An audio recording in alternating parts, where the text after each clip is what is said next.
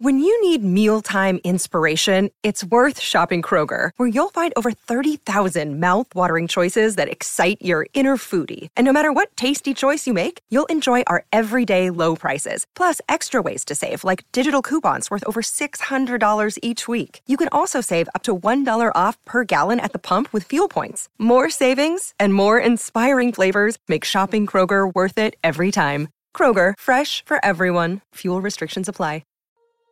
Hi, I'm Jules from Riddle Me That True Crime. I'm Robin Warder from The Trail Went Cold, and Jules and I want to tell you a little bit about a case that means a great deal to us. The death of 9-month-old baby Jacob Landine on April the 10th, 1987 in Socorro, New Mexico. The day prior to his death, on April 9th, baby Jacob was being watched by his mother Brenda's new boyfriend John, not his real name, in his mobile home on 1453 Fatima Drive. While John was babysitting Jacob, Jacob would incur what would be his second head injury in a period of weeks. The prior head injury was a subdural hematoma, or brain bleed, and it was serious enough that it needed to be lanced to take pressure off baby Jacob's brain while being monitored by doctors over the course of several days. The circumstances surrounding how Jacob was injured and subsequently died are murky at best, with the suspect giving multiple versions of the events of the day, ranging from Jacob choking and accidentally hitting his head while trying to dislodge a cookie, to Jacob falling and John returning to see the injured infant. The suspect also reportedly confessed to officers that he was indeed responsible, but there is no paper or audio record of this confession in the police file. The reasons given by the DA for not pursuing the case are confusing as well, with one of the reasons being that they were worried that John would file charges against the state. It was the opinion of the doctors that baby Jacob was struck in the head and this was no accident. In the years to follow, John goes on to sexually abuse young Eric, as well as physically abusing his mother Brenda, and emotionally abusing and isolating them both, making their world very small. During the autopsy, layers of abuse seem to be present. A healing rib fracture from around the time of the first head injury is also discovered. It's impossible to say exactly when the injury took place, but what is clear is that someone was abusing young Jacob, and that person was most likely John. Eric Landine, Jacob's brother, has been fighting to get justice for him. However, he faces some obstacles such as the statute of limitations of 6 years on second-degree murder that State Representative Bill Ream has petitioned to have overturned. Join Robin and I, as well as criminologist Dr. Ashley Wellman, an investigative expert, a legal expert, a forensic psychiatrist, as well as Jacob's brother Eric, as we explore all angles of this case and try to bring awareness, understanding, and hopefully, ultimately, justice for Jacob. The series starts on March the 1st. Tune in on your favorite podcast app. Pineapple Pizza Podcast discusses the histories, cultures, and beliefs of regions around the world. These stories often contain mature and sometimes disturbing content that may not be suitable for all audiences. Listener discretion is advised.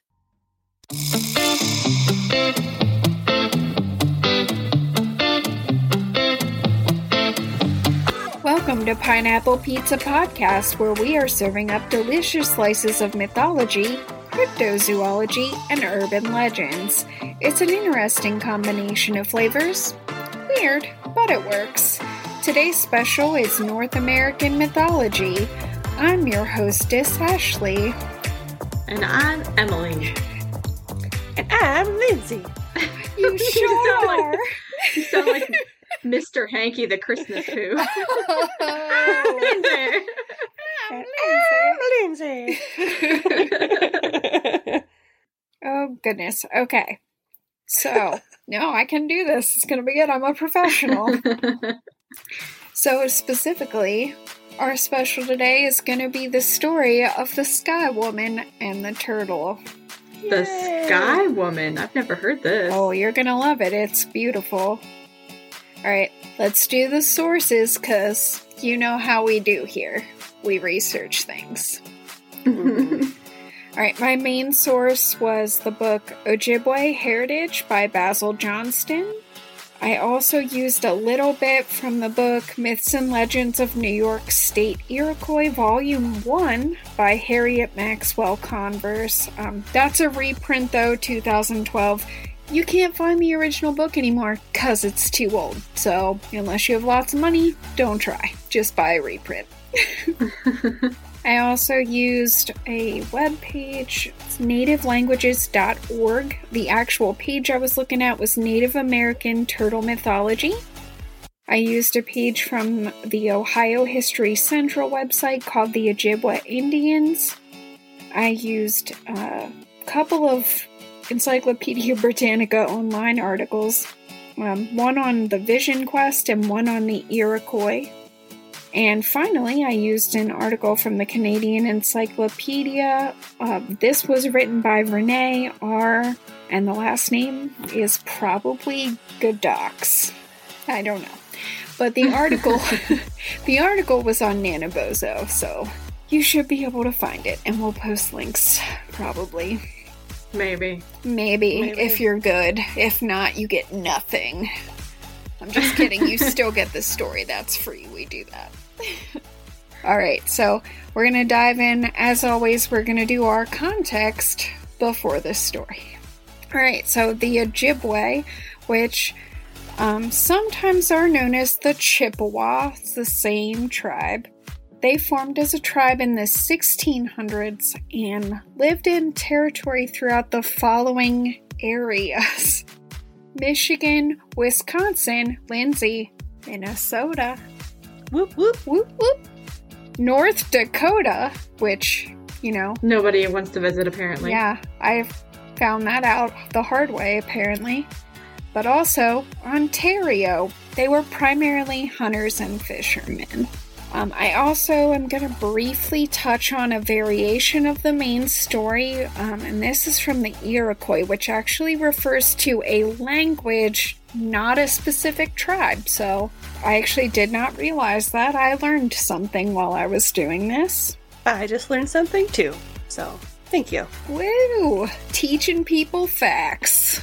The territory of the Iroquoian people primarily lay in the Northeast, specifically in New York, and hey Emily, Pennsylvania. Whoop whoop. Woohoo! What about Delaware? No. Damn. No. Is that a state? That must be part of Canada. Well, actually, they did extend into Canada because the Iroquoian people could also be found in Ontario and Quebec, but didn't say Delaware in anything I read. Some of the tribes in this family include the Huron, the Seneca, the Tuscarora, and the Cherokee. I also think that this quote that I pulled out of the Basil Johnston book is great context for this story, so... Basil Johnston. Okay, I've read some of his stuff when I was researching the Wendigo, or Wendigo, however you want to pronounce it, but... Yeah, you probably would have. He's written several books on the Ojibwe, and they're really good. I think the other one I have is called Ojibwe Ceremonies. That sounds right. I think that's the other one. Nice. But I think this quote is phenomenal. So Johnston writes, readers are asked to bear in mind that like any other language, Ojibwe makes liberal and imaginative use of images, metaphors, and figures of speech to express in the concrete, abstract ideas and concepts. The stories recorded are not to be interpreted literally but freely, yet rationally, according to the Ojibwe view of life. So I think that's important for us to keep in mind, because I know as modern audiences, I think we do tend to interpret mythological stories as being very literal when that's not always the case. Another comment that I think is really important for context from Johnston was that, according to Ojibwe elders, the truths of stories must be lived out so they may become part of a person's being. That's really pretty. I don't know if I've ever heard something more beautiful than that. That's really cool. I like that. Me too. So I had to share with everybody. Alright, now let's talk about turtles. Because they're important. Woo, woo. I like turtles. By the way, the first time you shared that GIF, I was like, I don't understand what's happening. And then I Googled it and I found that YouTube video. Yep. I watched it. It's so great. I watched it a couple times. Anyway, turtles. Oh yeah, turtles. That's what we're doing. That's what we're doing. So all animals hold a special place in Native American beliefs, but one animal plays a particularly important role in the myth that we're looking at, and that is the turtle. So according to nativelanguages.org, the turtle plays a positive role in much Native American folklore. And because turtles are used, I skipped a word there. Because turtles are used in so many indigenous creation myths, the continent of North America is sometimes referred to as Turtle Island in native cultures. Symbolically, turtles are associated with protection, long life, and even fertility. So why did Ben Franklin not pick that as the national creature? Because I think we do birds, don't we? It had to be a bird. Isn't it always birds? Yeah, it's like there's a bird, there's a flower, there's a tree. There's not a reptile, is there? No. Wait, are turtles reptiles? I don't even know. Ooh, they're reptiles! I nailed it. Didn't even know, but I was right. Boom. I wish instead of North America it was Turtle Island. I want to say I'm from Turtle Island. I like that. You probably can. I'm just going to from now on. I mean, technically... What continent do you live on? Turtle Island. Technically, it's not wrong. Okay, so we have to also talk about another figure who plays a role in this story, and he has a lot of different names. I think I'm primarily going to stick with Nanabush because that's the name that I've seen in books and stories most often, but he's also sometimes called Nana Push with a P or Nana Bozo. So he is a heroic trickster figure. Ooh. Yeah, I love a trickster figure. This is something that you should all just learn about me right now. I'm gonna work them into lots of stuff. Deal with it. He reminds me of Aunt Nancy. Anansi? Oh, yeah. Who is also known as Aunt Nancy. Okay. I don't know that name, so that, threw me off for a second. That's the Caribbean, Jamaican, I think, version of Anansi is Aunt Nancy. Tricksters like to have a lot of names because they're tricksters. So, he's often closely associated with indigenous creation stories. He is a shapeshifter who has a dual nature. So on one hand, Nanabush is a creator and protector of life, but on the other, he is a rule-breaking mischief maker, and that's my favorite thing in a person. I like it. This figure appears in many... Ooh, okay, I had to write this out phonetically. This figure appears in many Anishinaabe. Yeah, that's right. And Cree stories, and he is often used to teach moral lessons, which I feel like that's true of a lot of trickster figures. Like, you tell stories about them to little kids to teach them right and wrong, and, sometimes it helps and sometimes probably doesn't. Yeah, I feel like a lot of times the trickster gods are used in cautionary tale type stories.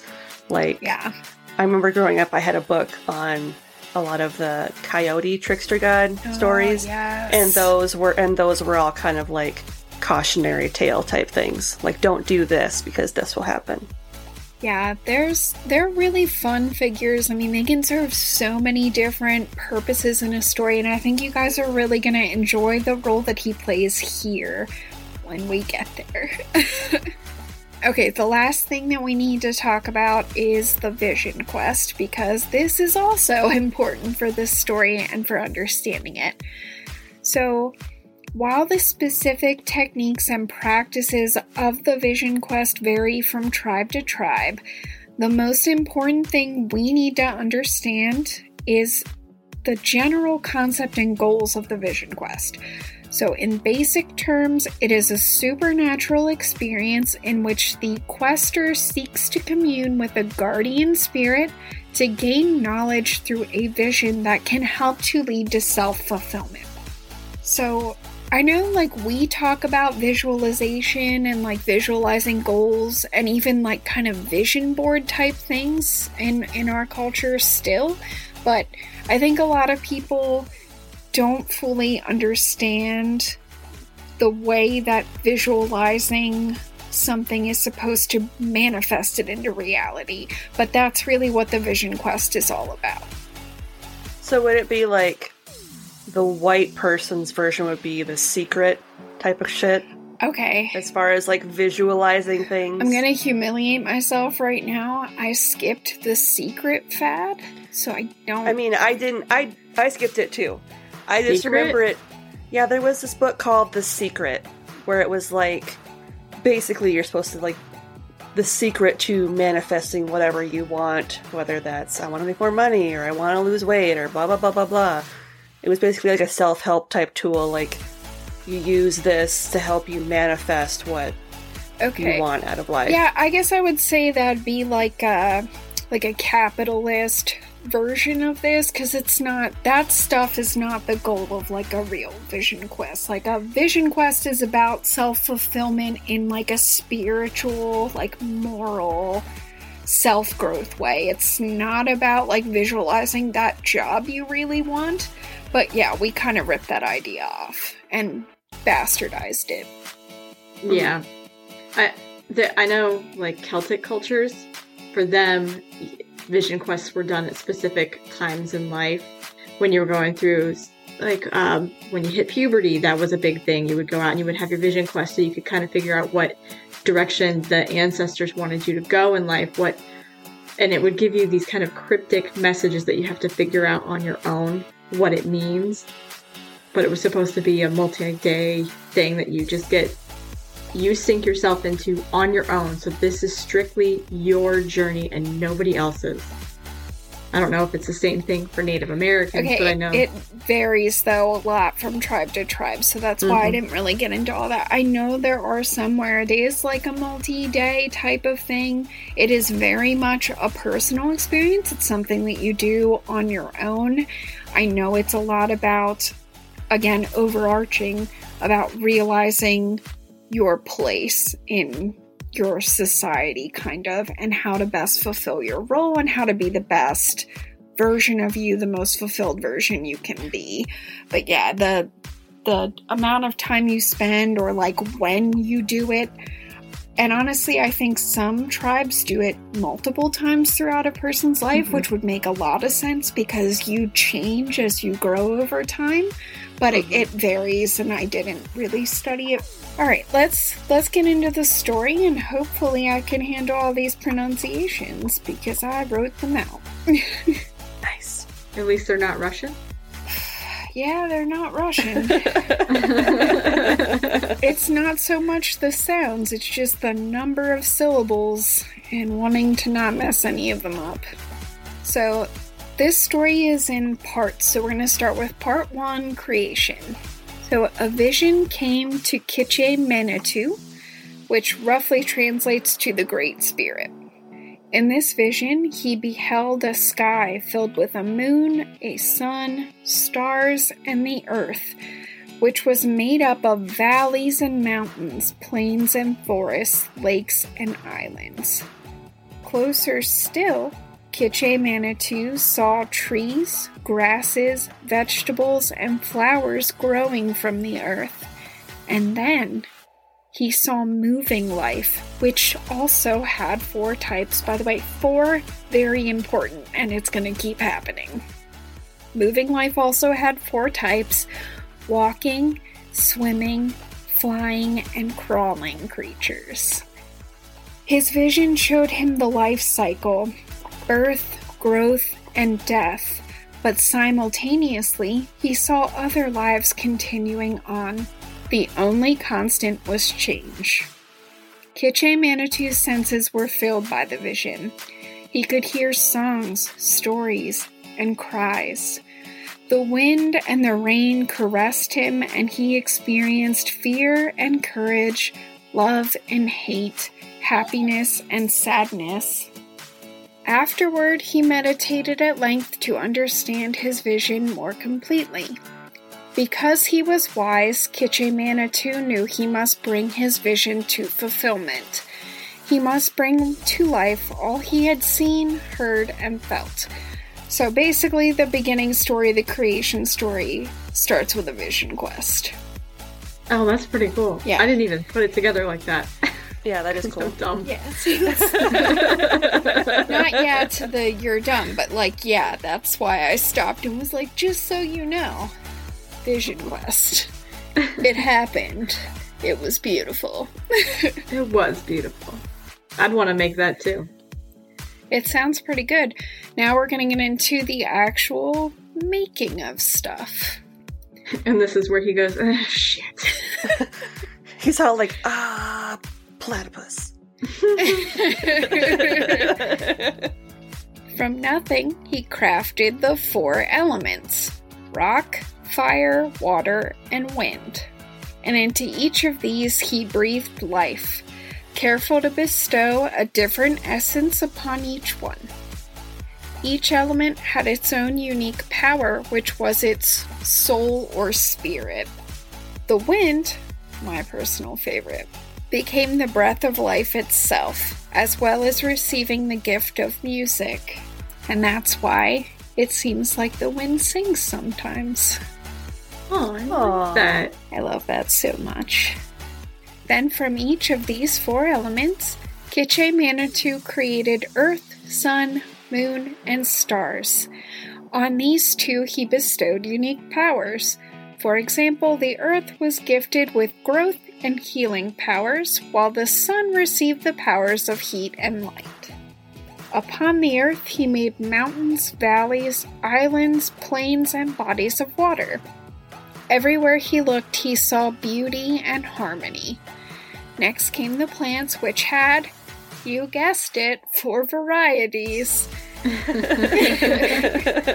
They like 4: flowers, trees, grasses, and vegetables. How's that sit with you, scientist?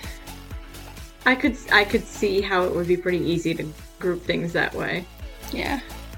So he placed these where they would lend greatest harmony, order, beauty, and beneficence. Then he created animal life, making sure to gift each beast with its own power and nature. Thank you, motorcycle. Not a beast, a machine. Last but not least, I guess, depending on who you ask, he made humans. And I want to read this as a quote because I think it's beautiful. So Johnston writes, quote, "Though last in the order of creation, least in the order of dependence, and weakest in bodily powers, man had the greatest gift, the power to dream." That one gave me chills. That was such a good one. Isn't it so good? I had to quote that because there was no way I couldn't do it better. You just can't improve on perfection. So with all of life now in existence, Kiche-Manitou made the great laws of nature to ensure harmony and well-being for all living things. These laws govern the movement of the sun, moon, earth, and stars, the powers of the water, fire, wind, and rock, and the rhythm of life itself, the cycle of birth, growth, and decay. His vision was now complete. And that's part 1, creation. Now let's move on to part 2. Anyone want to guess what part 2 is? Turtles. No. We will get to the turtles, though, and it will be beautiful. See, my first thought is, man fucks something up. I could see how you'd get there, but part 2 is destruction. Oh, hey, yeah, but if it's man-related, I don't know. This one's actually natural disaster related. So, large clouds formed and brought a storm upon the world, flooding it until even the mountaintops were submerged. Nothing remained but sea. All the humans, plants, and land animals died, leaving only marine life and birds to continue on. For many generations, the world was nothing but sea. That's it for part 2. Short and sweet. Wow, that's very similar to Noah and the Noah's Ark and the Great yep. Flood. Was there a Great Flood? I don't know. People wrote this in. Was there? Or do we just know from our observations that all creation always ends in destruction and then rebirth? Which, by the way, part 3 is recreation. In case anybody didn't see that coming. Spoiler alert. Just so you know, we're coming back. So decades later, the rains finally ceased, the clouds cleared, and the sun shone its light on the world once more. Up in the heavens, there was a lone spirit, the Sky Woman. Without companionship, she grew sad and lonely until one day she asked Kitche-Manitou to somehow ease her loneliness.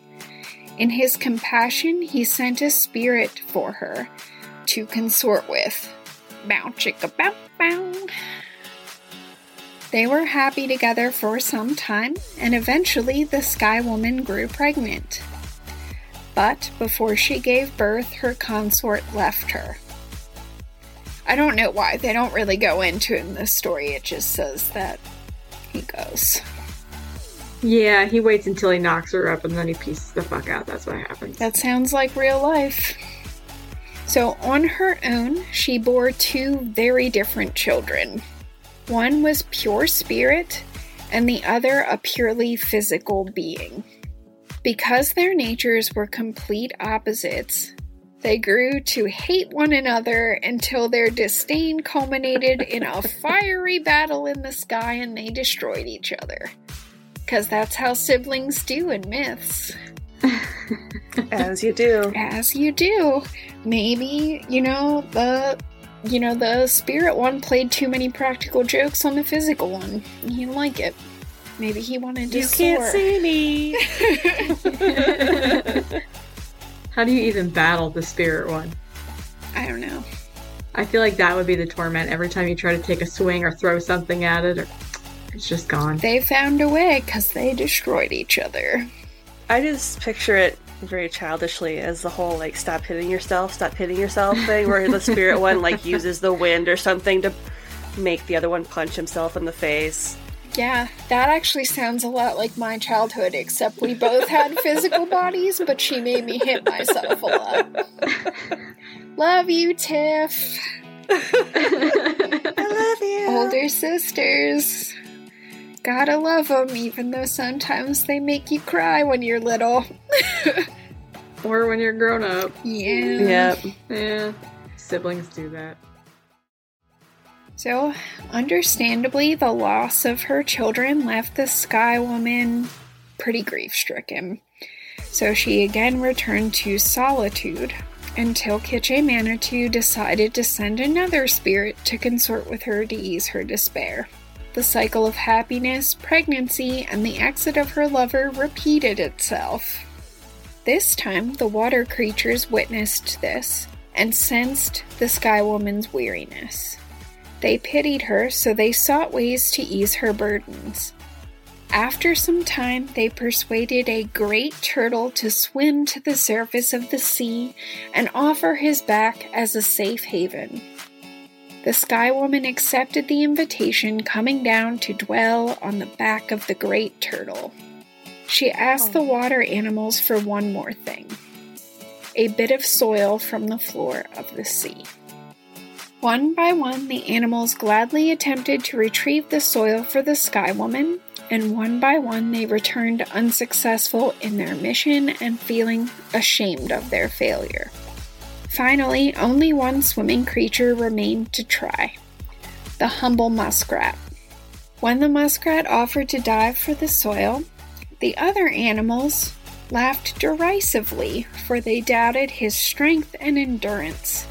After all, hadn't they already tried and shown how difficult the task was? But the muskrat was not discouraged, so he drove to the bottom of the sea. At first, the other animals smiled as they waited, expecting him to give up and return with nothing as they had. But as time went on, their smiles faded to worry, as the little flicker of hope they'd held became extinguished. Well after the onlookers had given up, the muskrat floated to the surface, only semi-conscious, yet clutched in his little pulse was a small bit of dirt. Aww.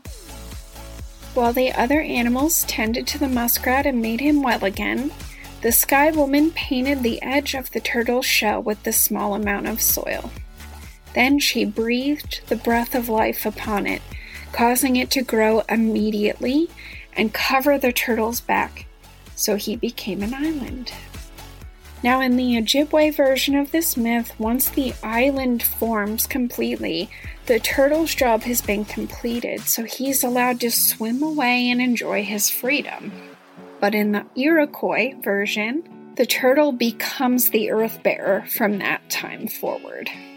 And I want to read a little bit from the Converse book about this. So she writes, quote, "When he stirs, the seas rise in great waves, and when restless and violent, earthquakes yawn and devour." Like, talk about looking for ways to explain things that you witness happen in the earth around you. Yep. Because, like, even though that version I think's a little sad because the turtle has to stay there and bear the weight of the earth forever, it's kind of beautiful and poetic at the same time because it's like, oh, I found a way to explain the tides and earthquakes, and that's kind of amazing. And like the shifting of the plates and all that kind of stuff too. And you can see the turtle around you. You can see the turtle's presence through those earthquakes and the waves. You get to experience it even if you don't necessarily see the turtle. It's kind of beautiful. I think that's really cool. So that's why I wanted to include that, because I really like the Ojibwe version of the story. I think it's beautiful. It's phenomenal. There's no way to ignore it, but like at the same time, I also love the way that the Iroquois version tries to add additional explanations into it. It's kind of beautiful. Alright, so let's get back to our main story. So the island was called, I'm gonna go for it, Mishi Makinakon, which means the place of the great turtle's back. For his service, the great turtle became the messenger of thought and feeling that flashes between all living things. The symbol of thought given and received, of communication between things of different natures. Over time, the island continued to expand and the waters subsided. The animals found and brought flowers, plants, grasses, and vegetables to the Sky Woman so she could infuse them once more with the breath of life. She also restored life to all of the animals who'd perished in the flood, and in time the island was as beautiful and harmonious as the earth had been many generations before. Finally, the time came for the Sky Woman to give birth, and she bore another set of twins. Of course. Yep, twins are a big thing in creation stories. These children, unlike her first twins, were of composite nature, so they were part spirit and part physical being. One child was male and the other was female. While they had many differences in personality, they tended toward union with each other, for only together did they truly possess meaning. Aww. Yeah, this story is so beautiful. It's not really funny, but it's beautiful. So unique to each of the children was their soul spirit, which had 6 parts. Character, soul, spirit, heart, personality, feeling, and a life principle which gave them the capacity to dream and have visions. That's cool. Yeah. So through visions, mankind would find guidance and attain self-fulfillment. However, while men couldn't achieve self-fulfillment without the vision quest, so in that respect, they're like Kitche Manitou, so men tend more toward that spirit. Women could achieve fulfillment by giving life through the first mother, who is the Sky Woman. Okay. These knew when... Wow, I just said when. I tried to say men and women. I said when. I mushed them into one. So these new men and women called themselves the Anishinabeg, meaning beings made from nothing because their substance was not composed of the 4 elements, rock, wind, fire, or water. The cycle of creation, destruction, and recreation was now complete. Moving forward from the beginning. So, in the first year, the animals made sure the Sky Woman and her children were fed and nurtured, for they depended upon the goodwill of the animals to survive. Every animal served in its own way except for the dog, which had the least exceptional powers and couldn't offer as much as the others. Would you agree with that sentiment? Well, I would agree with the part that comes next. Oh no, River. Foreshadowing. No, she's being bad, but I love her to pieces. So anyway, the dog pledged to give his love, which was all he had, and from that day onward, he never left the side of man. Oh, okay. See? God damn it. That was a good recovery. I'm like getting misty, because this story gets to me. I have had so many chills the whole time you've been telling all these stories. It's so beautiful. I'm getting a little teary over here because this story is just gorgeous. I love everything about it. We'll get to some fun stuff when the trickster shows up, but the beginning is just beautiful and harmonious. Things are going to get dark again though, right now, as the next part's... Oh. Okay. You'll see how it works out. So during the first winter, circumstances grew bleak as food became scarce and the winds blew harshly. The infants grew ill, striking sadness and worry into the hearts of the Sky Woman and all the animals who had come to love the children.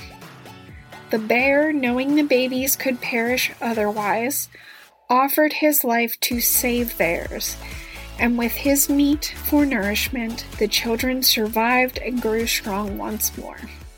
When the man and woman grew into adulthood, they never forgot the sacrifice of the bear or any of the other animals who gave their lives over the years so they could live on. When her children had been grown for many years and she was assured of their survival, the Sky Woman told them it was time for her to return to the land of peace, and that when they had completed the terms of their lives, they would leave their bodies behind and join her there. When they said their goodbyes, the First Mother ascended to the sky once more. Over several generations, the Anishinabeg thrived and multiplied as they lived and worked happily amongst their animal brethren, until one day a pestilence came, threatening to wipe them out entirely, and many humans died. Sorry, this part's extra hard because, we're in a pandemic. Okay. One of those who died was a young boy called Odaman.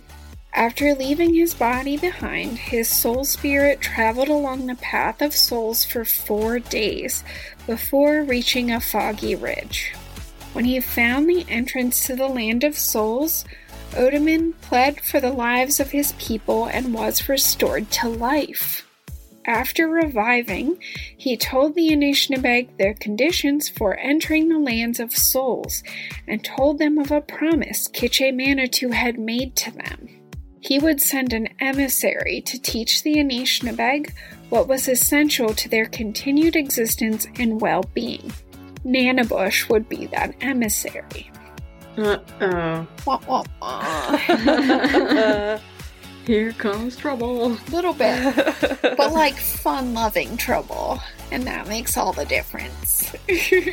Nanabush is probably ugh, these humans. I'm gonna at least make this fun.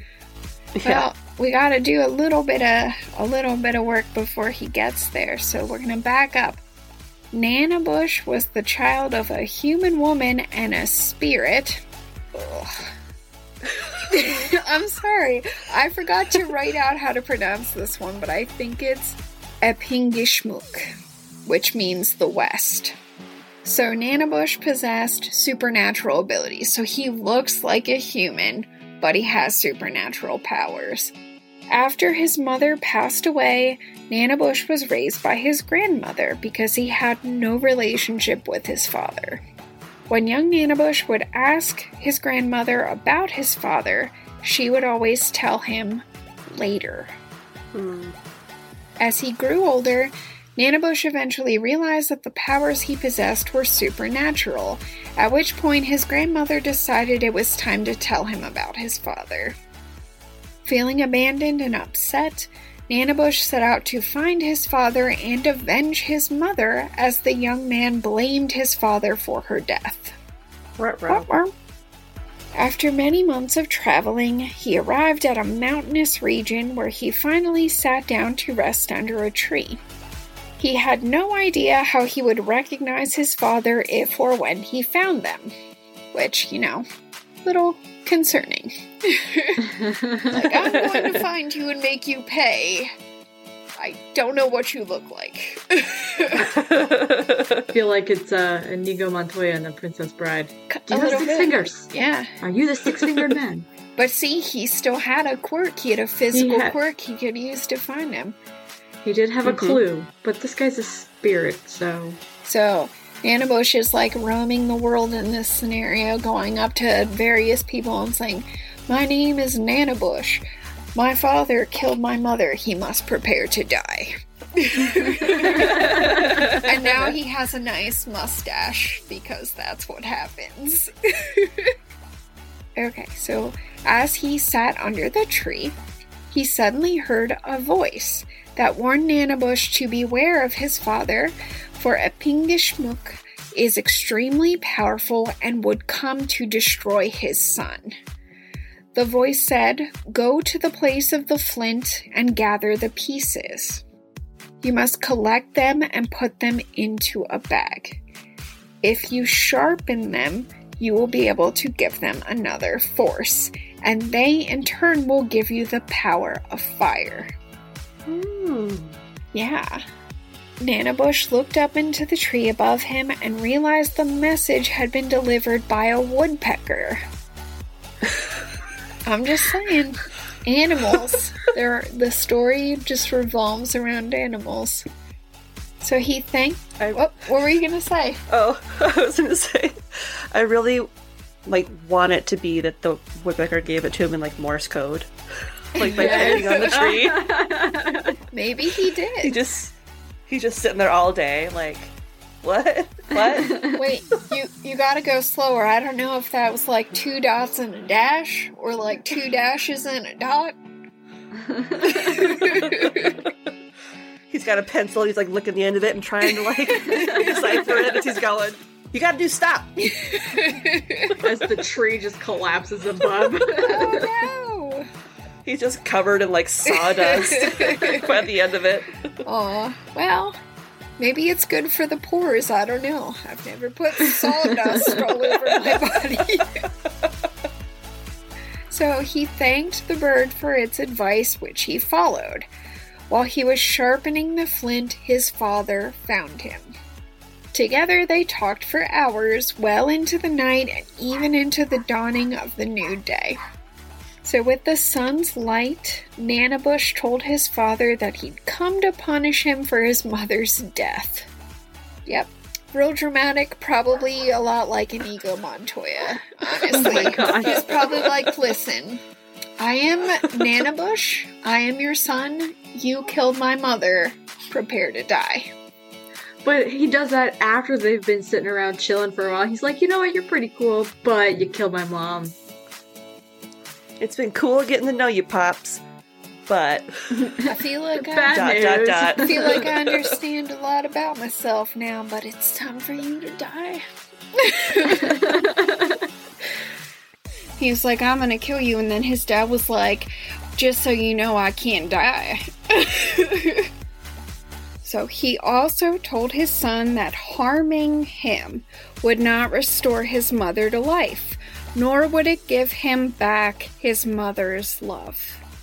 Ouch. Oh. Yeah. Nonetheless, Nanabush was determined to fulfill his purpose, so he told his father that the next day they would fight, like they're gonna duke it out. So the following day, the two met on a great plain and did battle with each other. The fight lasted a full day and continued on into the night until both of them ran out of weapons. I totally picture Peter Griffin and the rooster. Oh, yeah. And the way they always go at each other. They then fought hand-to-hand combat until Nanabush, mindful of the woodpecker's message, pulled one last piece of flint from the thong around his neck and gashed his father's head with it. Nice. Oh, yeah. And because it was a head wound, there was a lot of blood. They do that. Finally, Apingishmuk conceded, saying, "My son, you have great powers. You are my equal, not more and not less." And he bade Nanabush to return to the land of the Anishinaabeg to teach them, make them strong, and thereby fulfill his own purpose. Nanabush agreed, and they smoked the pipe of peace. They're making up now. While Nanabush had many supernatural powers, his most unique gift was the ability to change his shape into anything he wished, from the smallest pebble to the largest bear to a man. One of the greatest lessons he learned from his shape-shifting was to accept and endure the limitations of any given form and of nature. As an eagle, Nanabush could soar to great heights and touch the clouds, but he could not dive or swim as a duck could. Most of the time, though, Nanabush chose the form of a man, for he understood that beings only fully accept and understand their own kind. That's very true. It is. If a giant talking duck came up to me, I would try to kill it. You would pick a duck. Yeah. It would be a regular-sized duck. It wouldn't Oh, be that's a true. giant duck. But That's true. it'd still be scary, because it'd be talking at you. Yeah. Have you guys seen Soul yet? I have. No. Yeah, okay.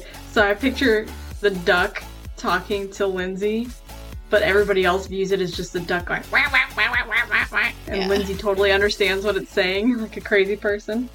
That movie was so good. I cried. It was good. I Me cried, too. but like happy tears, not Mhm. sad tears. No. I haven't watched it yet because I don't want to cry. And then I watched Toy Story 4 and I ugly cried for like 2 hours that Why day. would you do that to yourself? Because That's just... catharsis is so good for the soul. Sometimes you just need to ugly cry it out. Mhm. Ugly That's cry. why I like to watch Inside Out. Oh my That's god. another one. I saw that once and I was like, I can't. Persephone wanted to watch that the other night and I was like, no. Because I will go into a depressive spiral. And I don't feel Aw. like doing that right now. So, thanks. She was like, it's a really good movie. And I was like, I think you're forgetting a big portion of that movie. I think you're Just gonna throw that out there. that it is emotionally devastating, just so you know. And you probably don't understand because you don't have mental illness. So, yeah, Fair enough. that we know of. Looks over her shoulder. Just gonna let that hang there. Dun dun dun. For all of his many attributes and his complex nature, the Anishinaabeg came to love, accept, and understand Nanabush.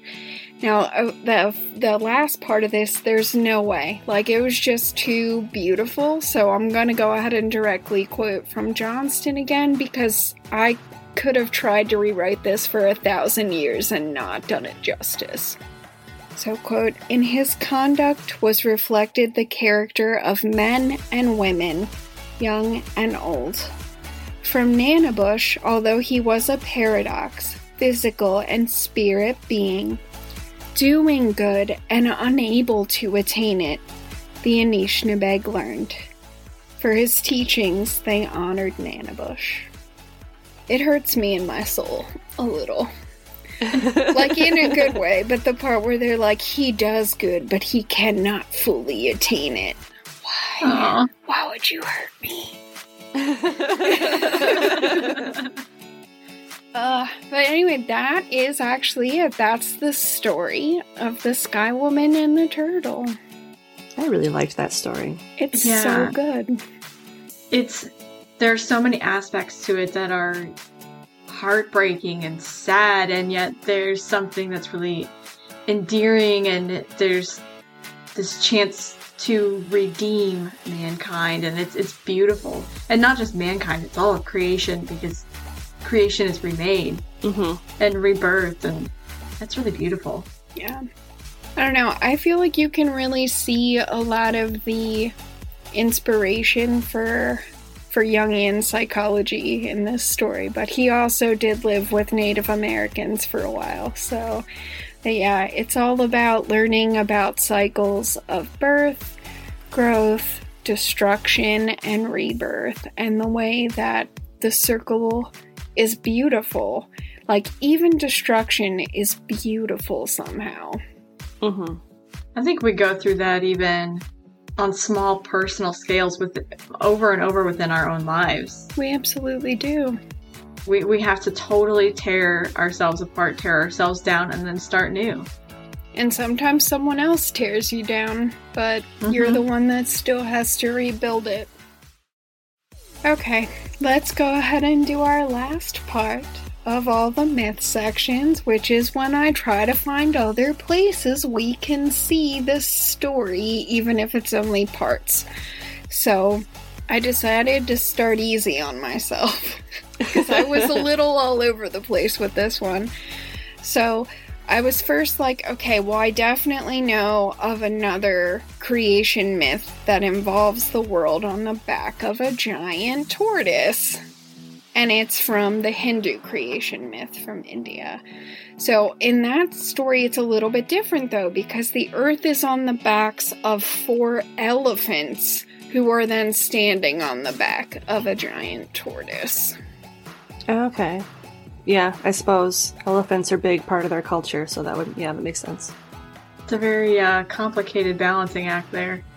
But if you think about it, like, and I realize this was a little while ago now, but if you think about it, that version also probably matches with the Iroquois variation of this story, where the turtle stays under the earth forever. And so they explain, stop it. Sorry, my dog is just being a butthole, but it's fine. Oy, okay, but yeah, so in the Iroquois version, they say that the movement of the animal still under the earth helps to explain phenomena like earthquakes or the changing of the tides and storms and things like that. So I imagine the elephants have a very similar role in the Hindu version of the story. But I kind of feel bad for that turtle. That's like, not only are you holding up a whole planet, you're also holding up 4 giant elephants forever. Yeah. Okay, so another place we can see this, I'm like all over the place with this one, so I also jumped contemporary. So a modern place that we can see this is if you're familiar with Terry Pratchett's Discworld series. Okay, yeah. Yeah. Their Earth is an Earth that's on the back of a turtle. Like, it's shaped like a flat disc, but it's on the back of the 4 elephants on the back of a giant turtle.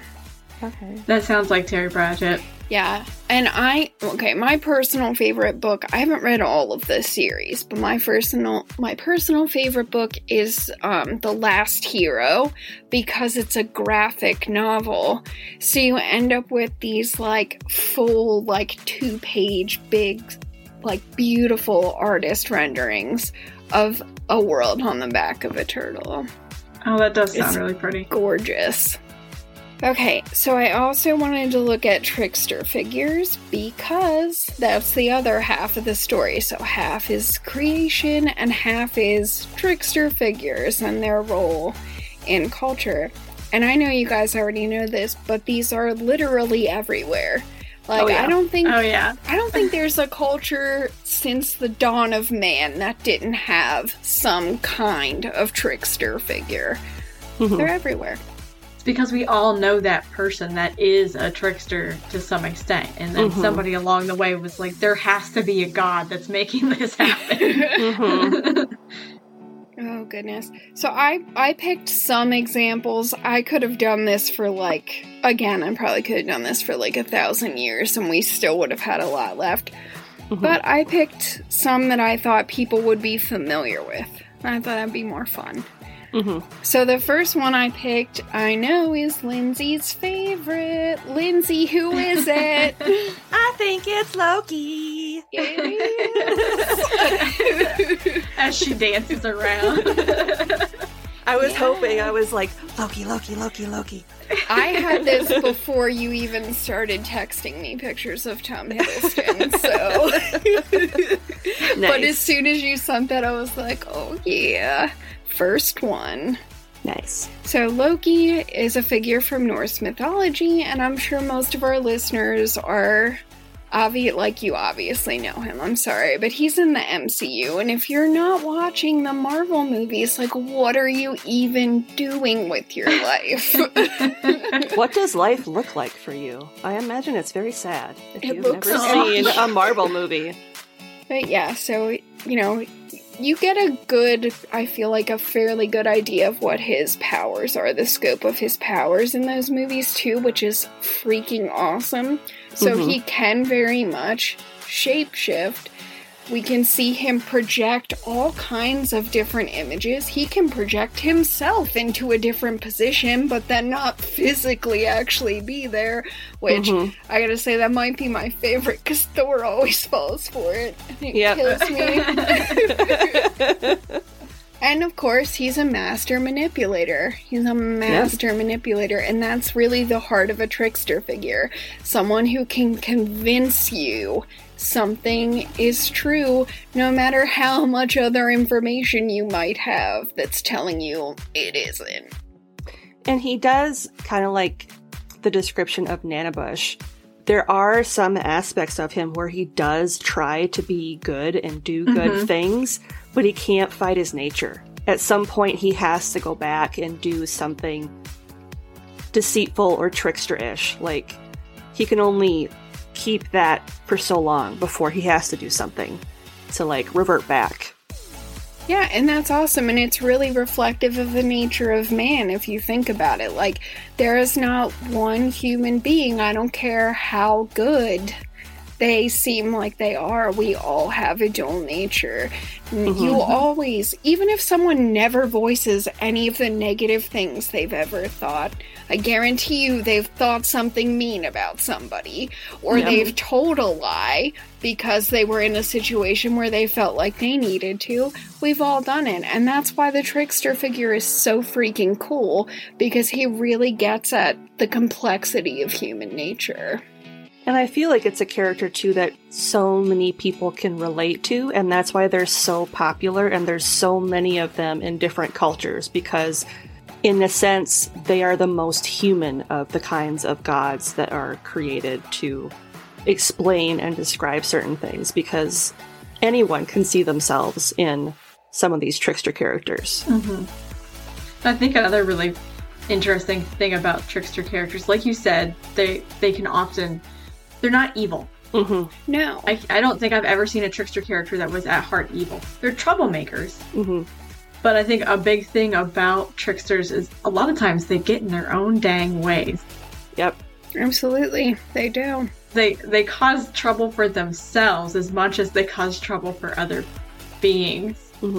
And that's another really human aspect. Oh, yeah. Don't we do that to ourselves all the dang time? We just love to shoot ourselves in the foot. Metaphorically, but, well, some people do it literally, but hopefully you stick to metaphorically shooting yourself in the foot. We just do, though. It's just, we have this way, I think, of as human beings, of just getting so caught up in things, whether it's caught up in a moment as it's happening or caught up in your own thoughts, I'm always all up in my own thoughts, and it screws me over every time. Same.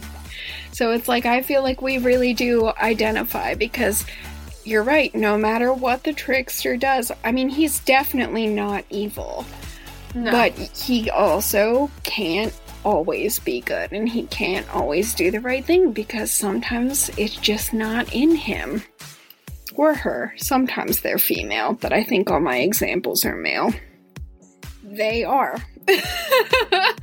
Every single one of these is a man, and I'm only just now realizing it. Whoops. Which is kind of funny if you think about it, because I think women are pretty good at being tricksters. We are.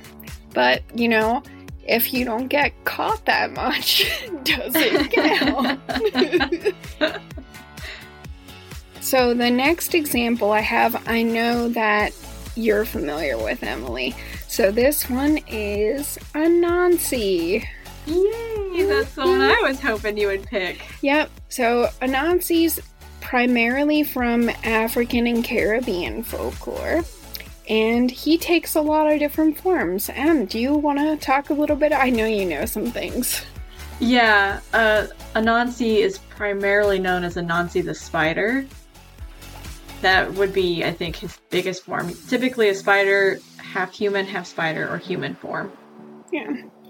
But it's not like a human-sized spider, thank God. I think it's always an actual spider-sized spider. I think so, too. And, like, that used to freak me out so bad. Like, when I was a little kid, because that's how I heard about Anansi, was from, like, a storybook for children. And I was like, oh my God, that's gotta be a big spider. I know. I was immediately thinking of the giant spiders from Harry Potter. When you said that, like Eric, what was his name? I can't remember what he was called. Oh, it's not like Aragog. Is it Aragog? Aragog. Yep. Sweet. I knew we were gonna get there. Well, I couldn't remember if that was a character from Lord of the Rings or if that was Harry Potter. So Aragorn is Lord of the Rings. Yeah. The other cool reason I picked Anansi is because there are a lot of variations of Anansi's name, which is actually how you threw me off the one day, because you were like, Aunt Nancy, and I was like, I don't know who that is, but it is an Anansi. Yeah, so that's another, I feel like, really cool idea for a trickster character, is to have someone that has all these different names, and Nana Bush is like that. So you might not even know who you're talking to. And that's part of how they get you. Oh, it is. Those devils, but we love them. So another one that I picked is Dionysus, who is a Greek god. He's also the god of wine, just BTW. Oh, yeah. I was like, I recognize the name, but I'm blanking on where I've heard it before. Yeah. And then she hears wine and she goes, oh, okay, I know that. And if you think about it, the second you hear it, what makes more sense than someone tricking you than a god of wine? Like, absolutely. We all make dumb alcohol-fueled mistakes sometimes. Some of us quit drinking because of it. Okay, so I have a bunch of other examples. Some of them I'll talk a little bit about. Some of them I'm just gonna throw it out there and move on. We have Maui, who's from Polynesian folklore, who I obviously picked because of Moana. So if you haven't seen that movie, you probably should, because it's amazing, just in case you didn't know. But also there's a trickster god in it, and he's kind of phenomenal, and he's a shapeshifter, which is awesome. Gotta and love he's voiced by literal. Dwayne Johnson. Yes. And he will say you're welcome when you have not thanked him, and we're not planning on it. That's exactly what was going through my head. This is very true. I have thrown you off your entire game. I feel like Dwayne Johnson could also do that. Like, if he smiled at me, I would not remember my name. And then he'd say, you're welcome. And I'd be, like, passed out. And that's fine. I also picked Sly Peter, who's from Macedonian and Bulgarian folklore. the figure Puck, who's from Shakespeare. Yes. Yeah. What? That's a good one. Yeah, I had to include a Shakespearean trickster. That's just necessary. Reynard the Fox is from Dutch, French, English, and German fables. Oh, wow. So you can see I went like all over the world on that, but I also picked 3 more modern examples. So the first one is Bugs Bunny. Oh, yeah. I can see that. Yep. Yeah. Yeah, that's one of those ones that you never notice because you're usually watching it when you're a kid and you don't know any better. But if you take more than 30 seconds to think about it, it's 100% true. Yep. Yeah. He's been fucking with Elmer Fudd for decades. And Daffy Duck. Daffy Duck. Oh, I miss cartoons. Don't ever get the DVDs, though, because it's got, like, a foreword by Whoopi Goldberg for whatever reason, and she's like, you have to take these cartoons with a grain of salt because they were super racist back in the day. And all this kind of stuff. And And it's like, yeah, we know. Like, you don't have to warn us. I feel like the whole problem with revisiting stuff from your childhood when you're older is you absolutely notice a bunch of super inappropriate stuff, and then it shatters your entire image of your childhood. Like, finding out that Rocco on Rocco's Modern Life was a phone sex operator for a while, that messed me up. I was today years old when I learned that. Me too. I will send you both the picture that I saw online that made me realize that is 100% true. Oh my god. It will mess you up. Thank you, Nickelodeon, for that one. Listen, they got away with it because you didn't know until I just told you. It's like all the innuendos in Shrek. Oh my god, There's so many innuendos in Shrek that as an adult you're like, oh my god, I don't want my kids to know this stuff, but they don't get it. They don't. They'll get it later, and then they'll be like, how could you let me watch this? Which, to be fair, I feel like my mom tried to stop me from watching a lot of stuff when I was a kid, and I was like, I want to watch it even harder now. Yeah. Okay, so my next one is super obvious, but I'm still going to do it. The Joker from Batman. Yep. Literally, that's a good one. His name is the Joker, so if you didn't realize that, I am sorry for you. Something is fundamentally wrong with you. Yes. I mean, we can't help you with that. His name is the Joker. He paints himself up as a clown, and he regularly fucks with everyone's heads. You should have known. And the last one I picked is one who annoys me to no end. Q from Star Trek. Oh, yeah. That guy's kind of a dick. Freaking guy. He's a huge a-hole, but he's definitely a trickster, even though he annoys me. I enjoy his character reimagined because the actor who plays him voiced the character Discord in the My Little Pony Friendship is Magic reboot. I knew that. Oh my god. And he is exactly the same type of character as Q, but in a more child-friendly and hilarious manner. And in a less, like, if you mess this up, you'll literally die, and that's why it's funny way. Yes. Yes. Because, to us mortals, that's not funny, Q. You're just being an asshole. Yep. But you are a trickster, so fine. You're just the most annoying one. Was Q the robot? No. Who am I thinking of? Then? I don't. You're thinking of Data. Oh, you said robot. Isn't Data a robot? He's an android. Cyborg thing. Android. He's an android. No. This is an android. No, he can feel things. No, that's a phone. Anyway, so I could have kept going, but those are the ones that I picked. So yeah, I feel like there are probably tons of connections between this story and cultures throughout history, all around the world, and even into today.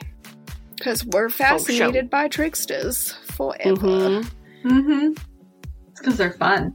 They are. They are fun. Unless they're cute. They're oddly endearing. Yeah. They drive you crazy, and sometimes you hate them, but at the same time you love them because they do have that ability to turn it around and make you think, oh, maybe there's a possibility for this person to not suck so hard. Yeah. Well, and sometimes you want them to fail. So that's part of their charm, too, is you want them... When like, it's with cute. the Joker. And the Joker. And like with the Joker, you're like, you know he's going to fail at whatever he does, because that's just how it happens. But it's fun to watch the ride. So, I guess, does anyone have anything, like, uplifting or anything that we want to share before we go into the closing? Well, today we're recording on our premiere day. That's true. So that's pretty exciting. Even though this won't come out for like another month. But still. Here's a message from the past. The time capsule. Yeah, that's true. That's a good one. I was excited for it. I was too. I stayed up a lot later than I should have. It was not good. Oh, I have one. I binged through the entire series of The Queen's Gambit on Netflix, and it's so good. Is it? So freaking good. I watched the first episode last night with Thomas, and I was like, it's about chess. I don't know if I'm going to like it. I really dig it. I was also really ambivalent, and I was like, I'm gonna give this, like, 15 minutes, and if I'm not in, I'm gonna turn it off, and, like, no, less than 5 minutes, and I was like, I have to know everything! And then, because I'm a weird person with an addictive personality, as soon as it ended, I started it over again. So, I'm almost back through it a second time now. What was the other series that you just binged all the way through? Oh, The Flight Attendant. That's Flight Attendant, yep. That's on HBO Max. Also really good. Did not know it was a murder mystery, though. That was an accident. I was like... Maybe that's one for your show. I was just, like, watching it, having fun. I mean, she seemed like a cool, like, complex, kind of messed up character. And I was like, well, this could be really interesting in, like, a human... like, flawed human redemption story kind of way, which I guess it kind of is still. But yeah, someone got murdered and I was like, what the fuck? And then I had to back it up because the way that you find out someone got murdered, it's very unexpected. Like, have either of you seen House of Cards? Yes. No. So it's, I would say this was equal shock value to when he pushed Zoe in front of the subway. And you had to back it up because you were like, what just happened? Because you were sure you missed something.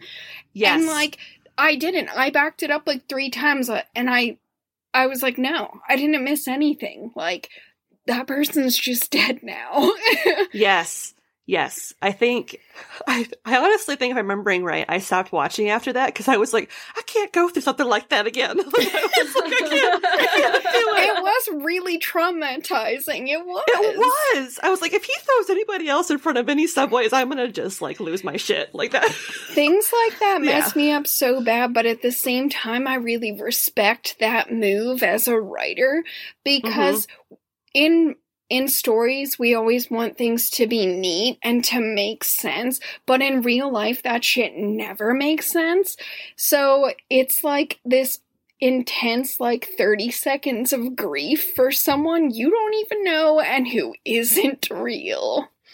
And it very much solidified in your mind that, yes, he is an evil piece of shit. Like, because up until that point, you're like, is he just a dick or is he, like, truly awful? He's truly awful. Like, he will throw your ass in front of a moving train. He is a dick. Yeah.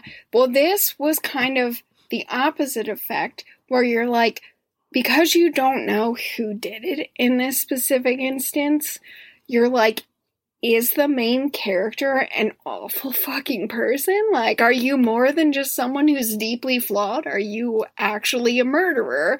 Or did something else, like, completely unexplainable happen? And that's, I couldn't stop fucking watching that either. I was exhausted that day, and I stayed up until I finished the last episode at like 11:30. Or whatever time I sent that text that I was like, I'm going to go to bed. And then I like put my dog out and brushed my teeth and then laid down and continued thinking about that show for like another 30 minutes until I finally fell asleep. There was so much happening. And the Queen's Gambit's the same way, but like not, because no one gets murdered. Well, that's good. I don't even feel like that's a spoiler. No one gets murdered. It's inspired a lot of new chess players. I'm gonna be honest with you, I hate chess. I have tried to learn to play at least half a dozen times. I suck. I suck because I have the concentration to care about what's happening for maybe 20 minutes. And then I just want the game to be over. So I start moving whatever until I lose. I think that's how I play with Joel with games all the time. I'm like, nope, I'm done. Checked out. You win. I'm never like that either because I love to win. And if I could win at everything all the time, that would be my ideal existence. And I would never stop gloating about it because I'm a bad winner. But if you think I'm a bad winner, I'm a worse loser. I used to be that person that would flip the game board over. I would flip the whole board over, even if like it was Monopoly and a bunch of people were still playing. You're not anymore. I've gotten a lot better. I don't flip boards over anymore. I will still accuse you of cheating when I lose. Oh, goodness. Okay, well, that was a lot of unnecessary and psychologically revealing chat.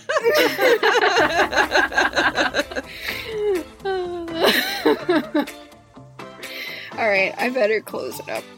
Thank you for coming to visit our beautiful pizzeria and enjoying a harmonious slice of North American mythology. Pineapple Pizza Podcast, sweet and cheesy. Not everyone understands our awesomeness, but we're glad that you do? ?